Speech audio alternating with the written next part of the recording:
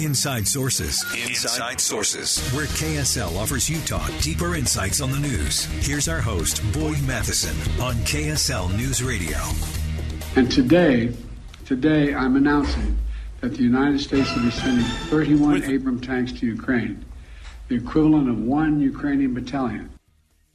So we just heard from President Joe Biden announcing that the United States will now be sending Abrams tanks to Ukraine. This is a significant development, a significant policy and position change for the U.S. In the Ukrainian war. Right. The war in Ukraine began last February when Russia invaded the country, and it's quickly approaching its one-year anniversary, which I think if you looked at the first expectations, the Ukrainian army and citizens have really soared through past most expectations. When spring starts and the temperatures begin to rise, we suspect the fighting in the region will intensify. And so in preparation, this is a major policy shift from stated interest of the U.S. and other allies, such as Britain and Germany for sure today, have approved tanks to be sent to Ukraine for their use.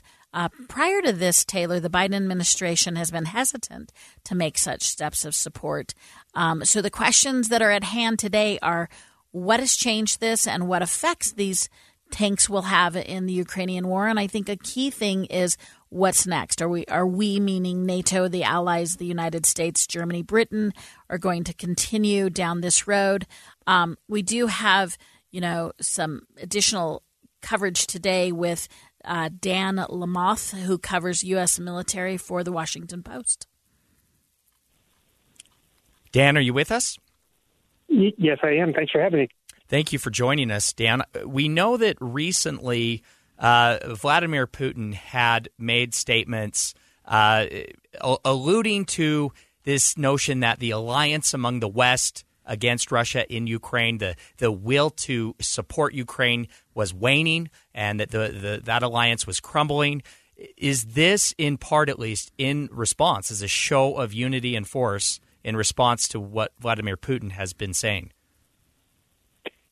I don't see it as a response to what he's been saying, but I do see it as a contradiction of what he's been saying. Kind of this idea that the United States, NATO allies, and some of the others that are assisting, we're sort of running out of interest. I think, whether that's the case a year from now is probably another story. But for the time being, that there's actually increasing interest. There's increasing willingness to send heavy arms, heavy armor, things that Ukraine has not had to date from the West and others, and basically adding to the arsenal as opposed to running out of interest. Let's talk for a second about the field effects of this. What will the effects be for the Ukrainian army by having heavy armor to fight Russia against? Yeah, I think short term, the most notable piece of the Abrams discussion is actually not the Abrams at all. It's the German tanks that will be sent as a part of sort of this broader plan. The idea is that the Abrams tank will probably arrive late this year, possibly even early next year. The United States had been hung up on sending the Abrams, thinking that it was too logistically burdensome, potentially causing as many problems as it was solving, and that the Leopard tank, which Germany makes and a number of countries in Europe own, would be a smarter choice with more countries involved that could provide parts, could provide the weapons themselves. So the idea is that you're going to see Leopard tanks flow very quickly, and that Ukraine would have them available by, feasibly March, April, something like that, which is when they're planning a big counteroffensive. They've been pretty openly telegraphing. I'm Dave Cawley, investigative journalist and host of the podcast Cold. In October of 1985, a woman named Cherie Warren left work at a busy Salt Lake City office to meet her estranged husband at a downtown auto dealership. She never made it home. Cherie's car surfaced weeks later in Las Vegas. In the parking lot of a hotel casino. No one knows how it got there. Strange. It was strange. Both Cherie's estranged husband and her boyfriend raised suspicion for investigators. I kind of thought that he might have done something. But no arrests were ever made. In Cold Season 3, we dig into double lives, make new connections in the case, and examine the difficulty raised by reasonable doubt. We want answers just as much as anyone else. They have creeps like that now too, so nothing's changed. That's the new Cold Season 3, The Search for Cherie, now available anywhere you get your podcasts.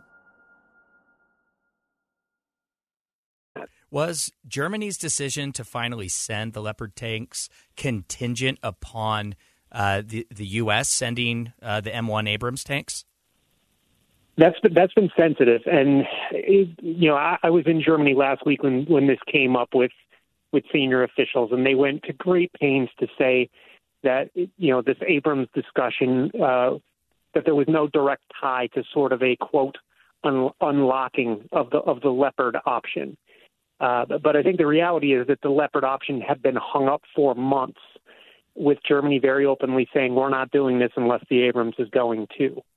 I think the Biden administration has found something that they think makes sense to allow the Leopards to go forward, while at the same time not sending the Abrams until there's additional time, effort, money spent on training, logistics, other things that Ukraine would need to use a very advanced and very complicated weapon that adds a lot of baggage along with it. So, Dan, walk us through one of the big conversations that we're hearing is the risk of this action escalating the war, right? Russia sees this now. U.S. and German tanks are being deployed against them. Does this have a high risk of escalation? And actually, what does it look like for Russia to escalate the war? Yeah, it's that's a discussion that I think interested parties have been having for the better part of a year now. And you see a lot of Russian threats to that effect. But the reality is Russia has continued to escalate the war in a number of ways that are non-nuclear. These wave attacks of missiles on apartment buildings and other things like that. That is something that they went from doing that at the beginning and kind of then focusing on the battlefield, and then kind of as a matter of policy almost, very specifically targeting civilian areas, the electrical infrastructure, like that was seen as a significant escalation in its own. So now you're starting to see the West become more comfortable with things that they weren't before, particularly as Ukraine in a lot of ways shows a lot of mettle and a lot of capability that the outside world didn't necessarily know they had. Yeah. Dan, what can you tell us about the logistics of moving these tanks to Ukraine and even the logistics of the Leopard tanks coming from Germany? I can't imagine that is not a difficult process. What do you know about the logistics involved? Walk us through that if you can. Yeah, I mean, these vehicles and both kinds of tanks, these are absolutely massive, heavy vehicles, 50, 60, 70 tons, depending on the configurations. They're typically moved around by rail, and a lot of the supplies in Ukraine have been moved around by rail very openly.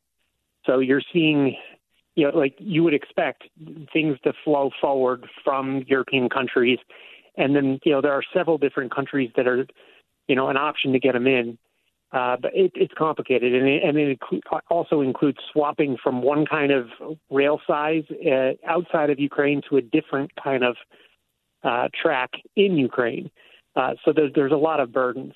In terms of operating these things, the American Abrams gets less than 1 mile per gallon in terms of fuel consumption, and the Leopard gets less than 2. Like that, just to give you a sense for how significant this is. The Leopard runs on diesel that's pretty easy to come by. The Abrams runs on a multi-fuel engine. It can use diesel. It doesn't typically. It actually typically uses JP8, which is a kind of jet fuel. Oh, wow.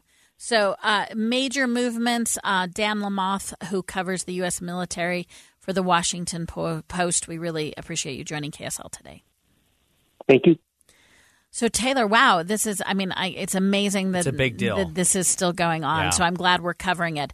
Up next, we're going to come back to Utah. Salt Lake City 30 years ago had a vision of a ballpark.